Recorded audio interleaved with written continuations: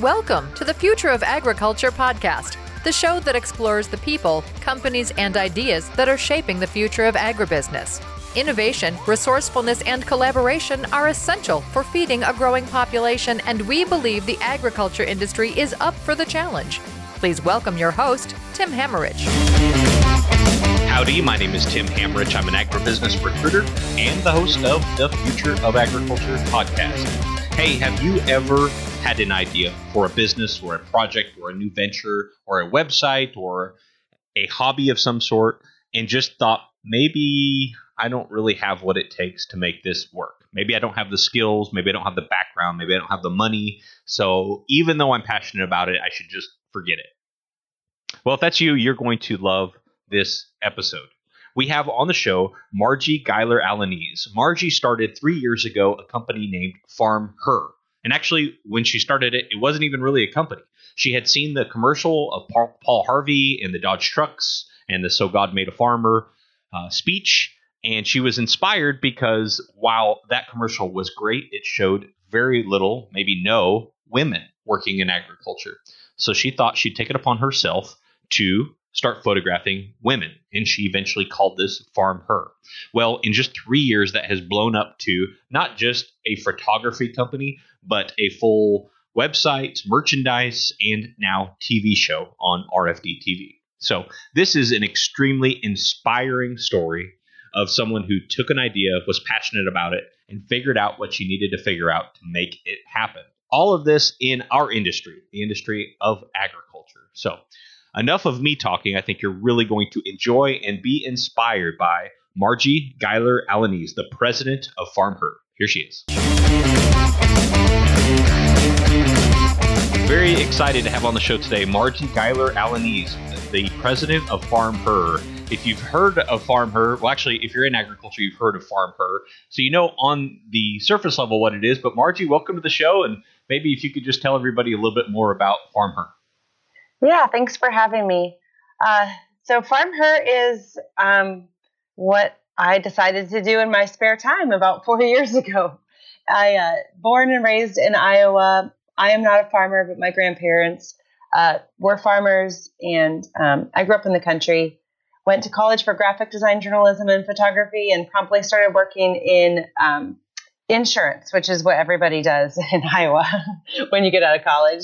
And so went to work for an agriculture insurance company and spent about 11 years there, a little over a decade, kind of climbing that corporate ladder, and decided it was time to make a change. And so right after I decided to leave that career, I saw a commercial on during the Super Bowl, a Dodge truck commercial about agriculture, all these images of farmers and ranchers set to a speech by Paul Harvey. And it was beautiful, but it didn't contain hardly any women in the commercial. And that's really what started Farmher. And I started it with a premise of, shining a light on the role that women play in agriculture through photographs and helping to update the image of agriculture with those photographs. So, that's what Farmher started as, and that's what it still is today, even though we've grown over the last 4 years and included some different parts and pieces to what we do. So you were inspired by that commercial, the Dodge commercial, Paul Harvey, the "God Made a Farmer" commercial. How long before you actually started getting to work with Farmher? Yeah, so let's see, that aired like literally the weekend after I left my career and had no idea what I was going to do. I had known I needed to change. So, that aired that weekend, and I didn't think a thing of it when I saw the commercial, but then a couple weeks later, I read an article in the newspaper that pointed out, that was beautiful, but where were the women? And that just hit me like a ton of bricks, because when I watched the commercial, I didn't ever stop to think about how many women were in it or if women were in it at all. And so it was a couple weeks later, it was about mid-March when I, came up with this idea that I would start photographing women in agriculture. And then it took me a couple more weeks to get my act together to find somebody to photograph. And so April 17th, 2013 was the very first woman that I photographed.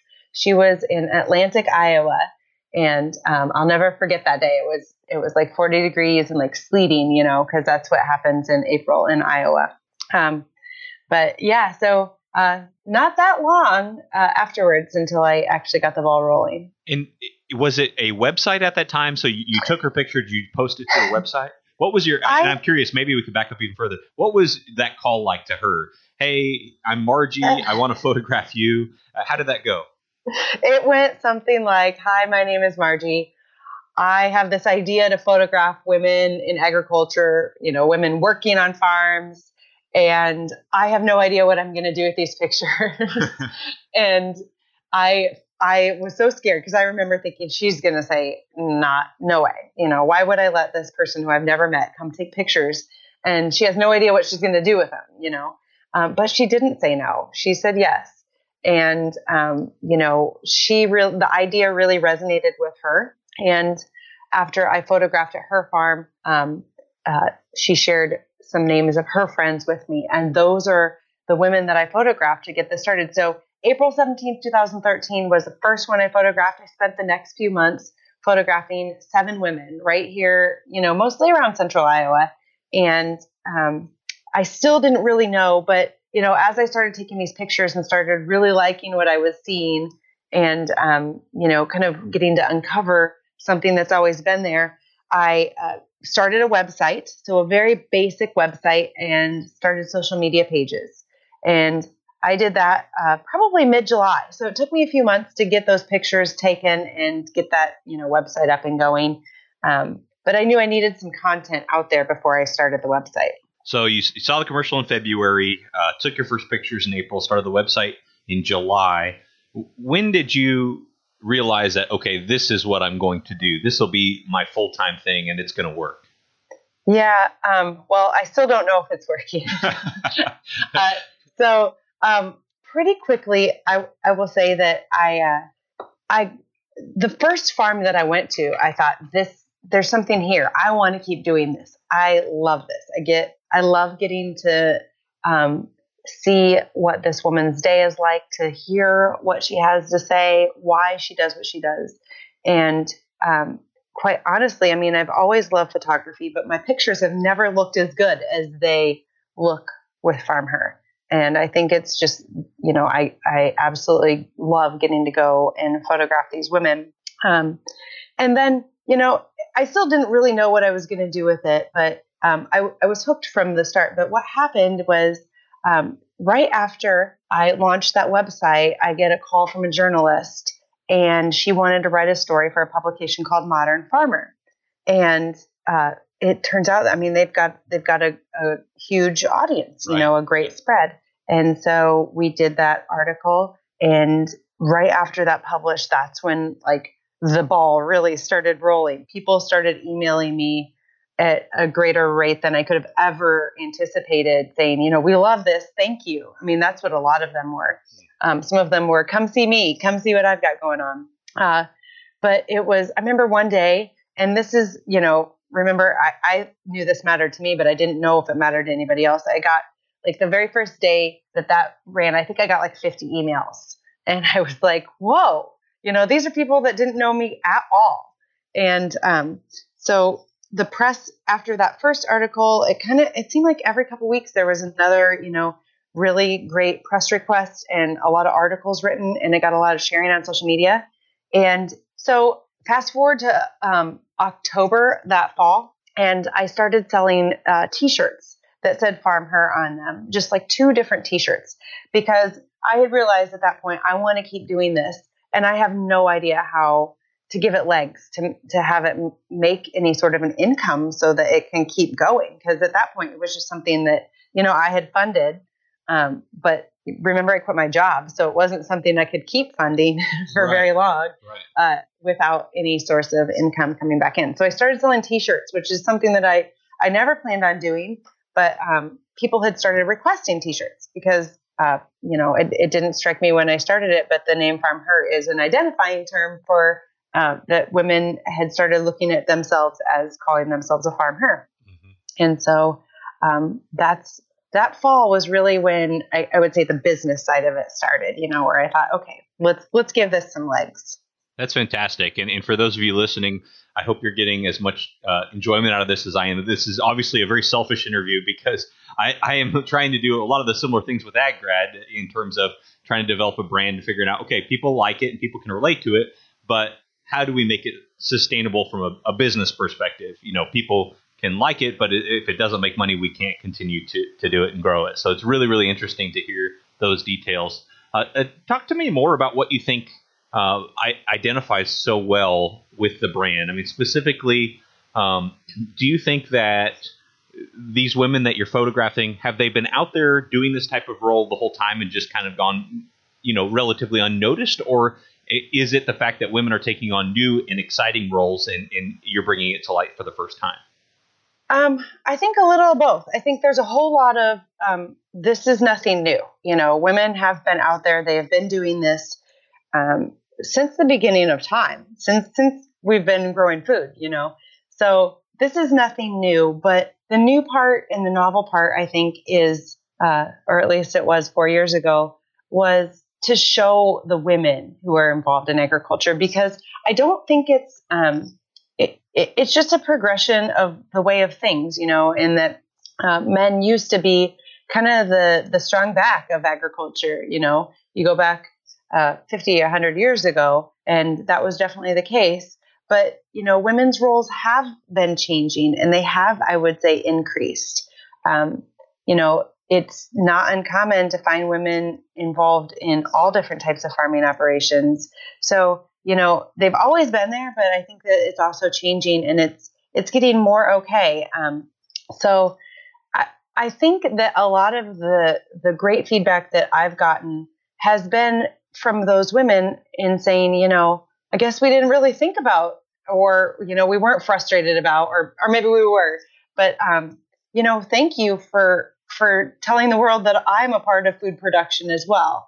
And I always, I want to be the first to say, it's not about taking anything away from the men who are involved in farming. It's just, shining a little bit of light on those women. And I think, we all like to have some recognition for what we do. And in agriculture, the work that most people that I meet do is intense. It's constant. It's 24 hours a day, 7 days a week, 365 days a year.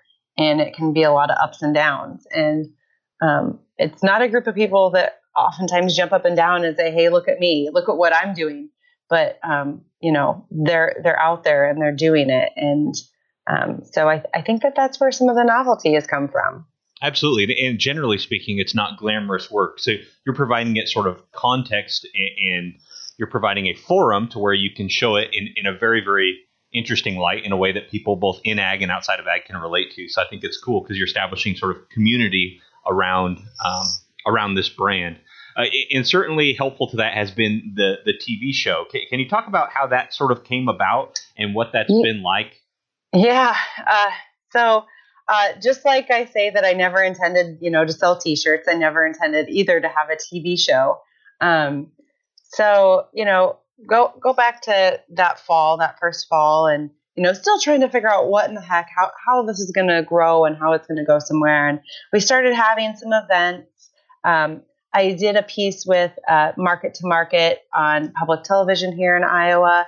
So we started getting a little bit greater coverage in some different areas. We launched an online community on our website. And when you say you did a piece with Market to Market, what do you mean you did a piece? What was that like? So they did like a 7-minute feature about Farmher, where they went and went with me to I think 3 of the farms that I photographed at and interviewed those women. And it was an awesome piece. And really, that is what kind of randomly opened the door for the TV show. So, like I said, it wasn't like I was like sending letters to RFD TV saying, hey, put me on TV or anything like that. But what happened was the Patrick Gotch, who is the president of RFD and he started the company, he was watching something where he saw that 7-minute segment of me and Farmher and the women that I photographed through it. And it just so happens that they had been looking for a way to create content for women in agriculture, about women. And So he saw that and he thought this is the right fit. And it was actually his daughter, Raquel, who had been kind of pushing to have some more women-focused content on the network. And he connected me with her. I literally get this call like out of the blue on my cell phone, a message, and right place, right time, I guess, and right thing. So they liked what Farmher was, and he connected me with her, and she came to one of our events actually here in Iowa, and from there the ball just rolled. I mean, it was a really kind of a tough decision for me though at first. I mean, of course, it's flattering, to think about having something like a TV show, but I couldn't fathom how much at that point I already had a full-time job with Farmher. Mm-hmm. And so I couldn't fathom like how I could add that much more work and travel into my life. And, we talked through it, we worked through it, we visited with producers and, figured out what that looked like and just kind of took a step forward and started filming, and it has worked out. We've learned a lot along the way. I've learned a lot along the way, but it's been pretty cool. And ultimately the reason that I decided to do it, because I could come up with about 200 reasons to say no. But putting these stories and these women on such a big stage was something that I couldn't say no to. I'd spent my last 3 years trying my hardest to say, hey, everybody, look at what these women are doing. This is great work. These are the people who grow your food or fiber or raise livestock. And so I couldn't turn that down. When I first started Farmher, as uncomfortable as it might be to do interviews or to talk to people about it back then, I've gotten a little better. I promised myself that I would never turn down an opportunity to talk to somebody about it, because how else was anybody going to learn? And so I kind of really had to push myself when it came to the TV show of making myself comfortable to do that. But again, it shines a light on these women in a pretty amazing way that I could never have done on my own. Yeah, for sure does. And had you had any experience other than that 7 minutes with Market to Market of hosting a TV show? No. So I'm pretty sure that the videographers and the producer were like panicked when we first started filming, because I couldn't even like look at the camera and talk, which I don't have to do very much. We work very hard to keep it pretty true to what I've always done with Farmher. And that's, I go to a farm, I photograph the woman, I walk with her, I talk, as she's working through her day, and to kind of keep it low key as far as that goes. But I do have to stand and talk to the camera sometimes, and just getting that comfort level of how to be on camera and how to ask other people questions and make them comfortable has been a big learning experience for me. So like I said, I couldn't even like look at the camera at first. They would do like 6 or 7 takes of the same thing, and then we'd just be like, let's just not do this. So it's been a learning experience. We did 26 episodes the first season, and we started filming those about a year ago right now. And those are what are airing right now. And it took almost to the end of those for me to start to feel like I was comfortable in my skin to be able to do that. So it's better now. I'm sure there's more growth to be had, but we have started filming season 2, which will start airing next September. And I think that you'll notice hopefully a difference in what you see from me, and hopefully the discussion, that I get to have with the women. Well, yeah, we're almost 50 episodes into this podcast, and I still feel like I have a long way to go in learning how to do this part. So I can only imagine. So you went from insurance to photography to owning your own business to being a TV hostess in 3 years. Yeah. Yes, I did. That's incredible. I feel tired. Yeah. So I think there's this perception out there that someone with their own TV show, if you get your own TV show, you've made it. By that point, the money is just raining down on you. And I know you already made the comment here. This is still kind of a startup in that you're still kind of figuring it out. Can you talk about those details at all? Yeah, I agree that before I started this, I would have been like, wow, once you get a TV show, yeah, you're at the top of the world. And we are lucky enough to have that kind of exposure and to have that stage and have that audience to be able to share our story with. But I would say that it's almost for us like just the start of the business again, because it's reinventing it in yet another way. It definitely helps income to have the TV show. I mean, there is revenue that comes through on the advertising side. So that is helpful to us, but in no way does it make us go, we're like jumping in piles of money. In quite the opposite. I mean, it increases the expenses that we have from a business side greatly as well. We have a great partnership with RFD, and they produce the show, and we've got kind of a partnership situation worked out with them, and that's great. And what happens when we put ourselves on a bigger stage, we as Farmher, as the business, needed to like scale up as well. We need to have a bigger presence at more events, which takes money and people. And, we sell more merchandise, which takes, it's great to be selling things, but that also takes a lot of investment in that side of things as well, to be able to have the merchandise to sell to people. Just time, I worked for 3 years for Farmher, up until about 3 years from the time I started it, without making a dime. And, once I did start paying myself, it was like less than I made in my first job out of college. So it's nothing glamorous, but it's real, and it's something that I'm really proud of. And over the last year, my team has expanded. We brought on a full-time person to manage those events that we have, which we're trying to keep expanding those, growing carefully and thoughtfully and providing what we can for our audience. And events are a great way to do that. And then on the merchandise side, she manages that as well.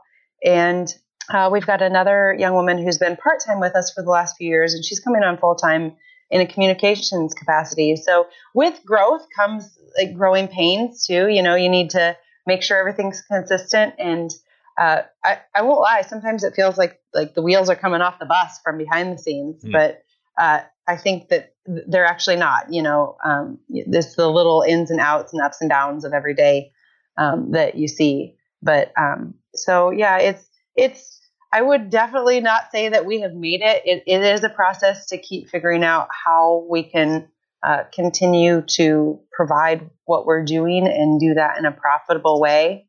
I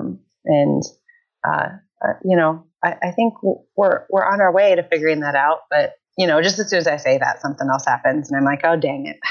Right. What's been the biggest surprise in starting the business?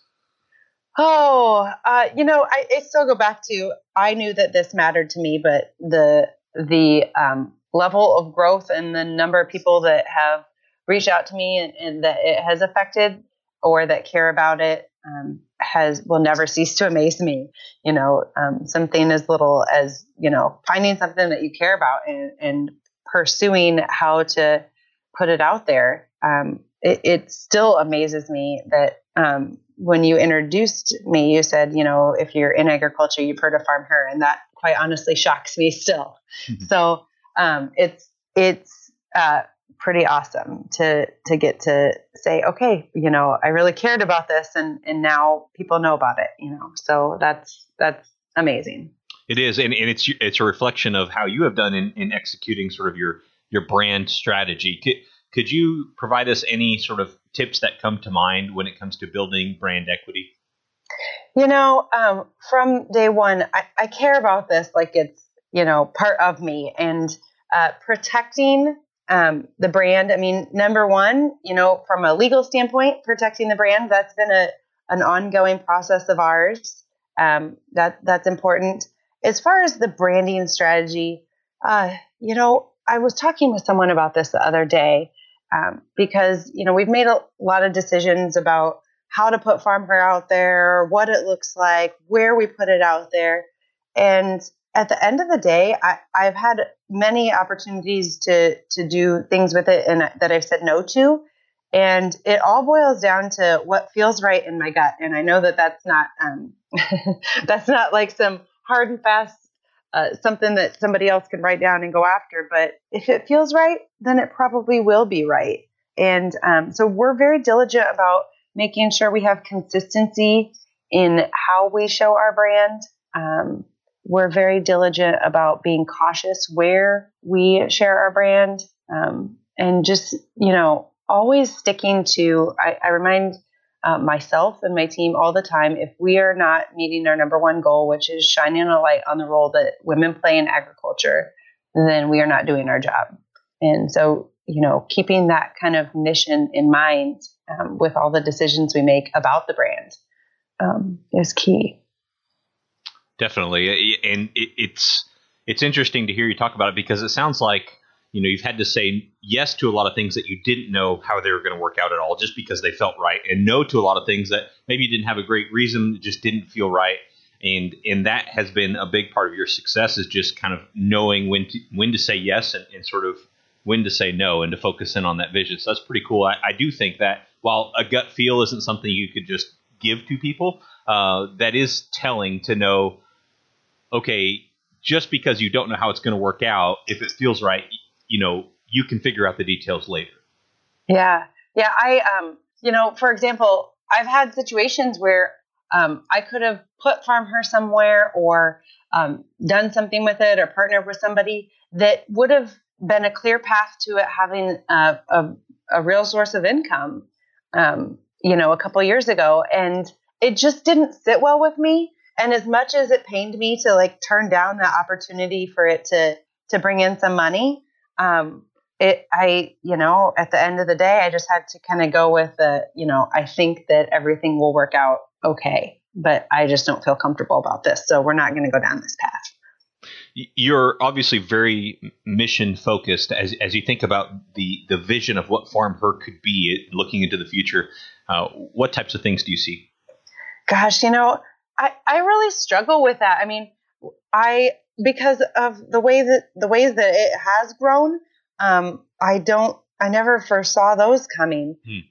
But one of the things that I have a lot of hope for is the expansion of our events. It's great to see people, or for people to see Farmher on TV. It's great for us to interact online, but it's the interaction and the excitement that we get out of the events that we've hosted are pretty awesome. And so I think that we'll see growth in those events, and hopefully continue spreading those around for a larger audience, different parts of the country.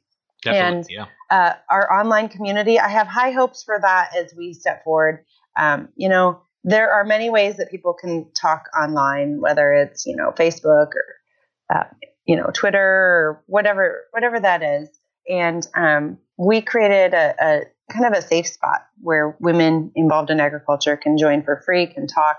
And we really hope to expand that community and the offerings that it has, maybe help connect people in some different ways through that. And that full-time communications person coming on in the coming weeks will be instrumental in that. So I have high hopes for some of the ways that can grow as well. And all with a goal of connecting women, helping them help themselves, creating those networks, and, being a resource for these women. Before the TV show, what was the most common way people found out about Farmher? Was there a specific social media platform, or what was the number one draw? Social media for sure. So we are a business built on social media. If there was no such thing, people would never have found out about Farmher because, you hear we had no budget. We had no marketing budget. We still don't really, that's our way of reaching people. And, we had our website. We sent out monthly communications up until, probably 3 or 4 months ago. We sent out, a monthly newsletter, and we built our audience that way. But really, that was it. Is those pictures and those stories that we would share on social media would be the prime way that people would hear about us, would connect with us, and obviously now that's changed a lot with the TV show. And did you have extensive social media strategy background before this? No, just like personal use. I had no idea what I was doing with any of this, to tell you the honest truth. I say I built the first website. I wanted my husband to build it. He's like an IT person, and he wouldn't help me. He wouldn't do it because he said, if you're going to do this, you got to build it yourself. And I'm pretty glad now that he pushed me to do that. But, starting those social media pages, I had no idea. I would just read the help pages and like figure it out as I went. And that was kind of the beauty. And it grew very organically. I probably made a lot of mistakes along the way. But maybe the audience wasn't as big then, and it just grows. And so the communications person who's coming on full time, about 2 years ago, she started working on our social media, and she has been running it since then. So she definitely knows so much more than I do from the get-go. She's had classes, she's had instruction, she's gone to conferences, and really focuses on learning in that area. But no, I'm just like I got lucky type of person. No, this is so inspiring. I mean, I don't think it was luck at all. I think you had a very, very strong passion for your mission, and you stayed very focused on that and figured the rest out. So I think this should be an inspiration to anyone listening who has an idea and is worried that they don't have the budget or the experience or the time to make it all happen. I think this is a great example of someone who did. Marji, if somebody wants to reach out to you or learn more about Farmher, where would be the first place you would send them online? Our website is farmher.com, farmher.com. That is the easiest place to find out about anything about Farmher, whether it's our community or events or the TV show. That's it. And if they want to contact me, just send an email to info @farmher.com, and it will get to me. So that's the easiest way to get a hold of me. I hate to say, that while I love the TV show, it has increased the travel in my life greatly. And so email is about the only way to consistently get a hold of me. I've been gone a lot since the middle of February this year. So, well, excited about seeing more episodes. And I was ecstatic to get to meet you in person at the Commodity Classic. It was kind of like meeting a TV star. So it was pretty cool. So I would definitely encourage everyone to go to some of these Farmher events and perhaps get to meet Marji. Marji, thank you so much for taking the time to be on the Future of Agriculture podcast. Thanks for having me. I hope you found that to be just as inspiring as I did. It certainly gives me some ideas and some ambition to take AgGrad to the next level and to do all I can to pursue what I know in my gut is right and what I am passionate about. So hopefully you got those takeaways as well. Saying yes to things that feel right, figuring out the details later. Saying no to things that don't feel right. Hey, if you haven't heard, this show is now part of the Farm and Rural Ag Network. You can listen to all sorts of great agricultural content on our website, farmruralag.com, or subscribe to the Farm and Rural Ag Network on iTunes or wherever it is that you find your podcasts. Make sure you do so, because if you're not listening to those other shows, you are missing out on some fantastic agriculturally related content. And speaking of iTunes, I want to read another review we got this week. And this guy, or girl, I'm not sure which, has a name that I would have a hard time remembering on iTunes. It is L12345675321. It says, excellent. Tim does a great job. I particularly like the ones about new startups and technologies. Well, I hope you like this one about the new startup here today. Thank you for leaving a rating and review. And if you are listening and you haven't done so, please take 30 seconds, go to iTunes and leave the show a rating and review so that I can read another review next week on the show, and so that other people can find agriculturally related content and know about the great things happening in our industry. Thanks so much for listening, and we will be back next week.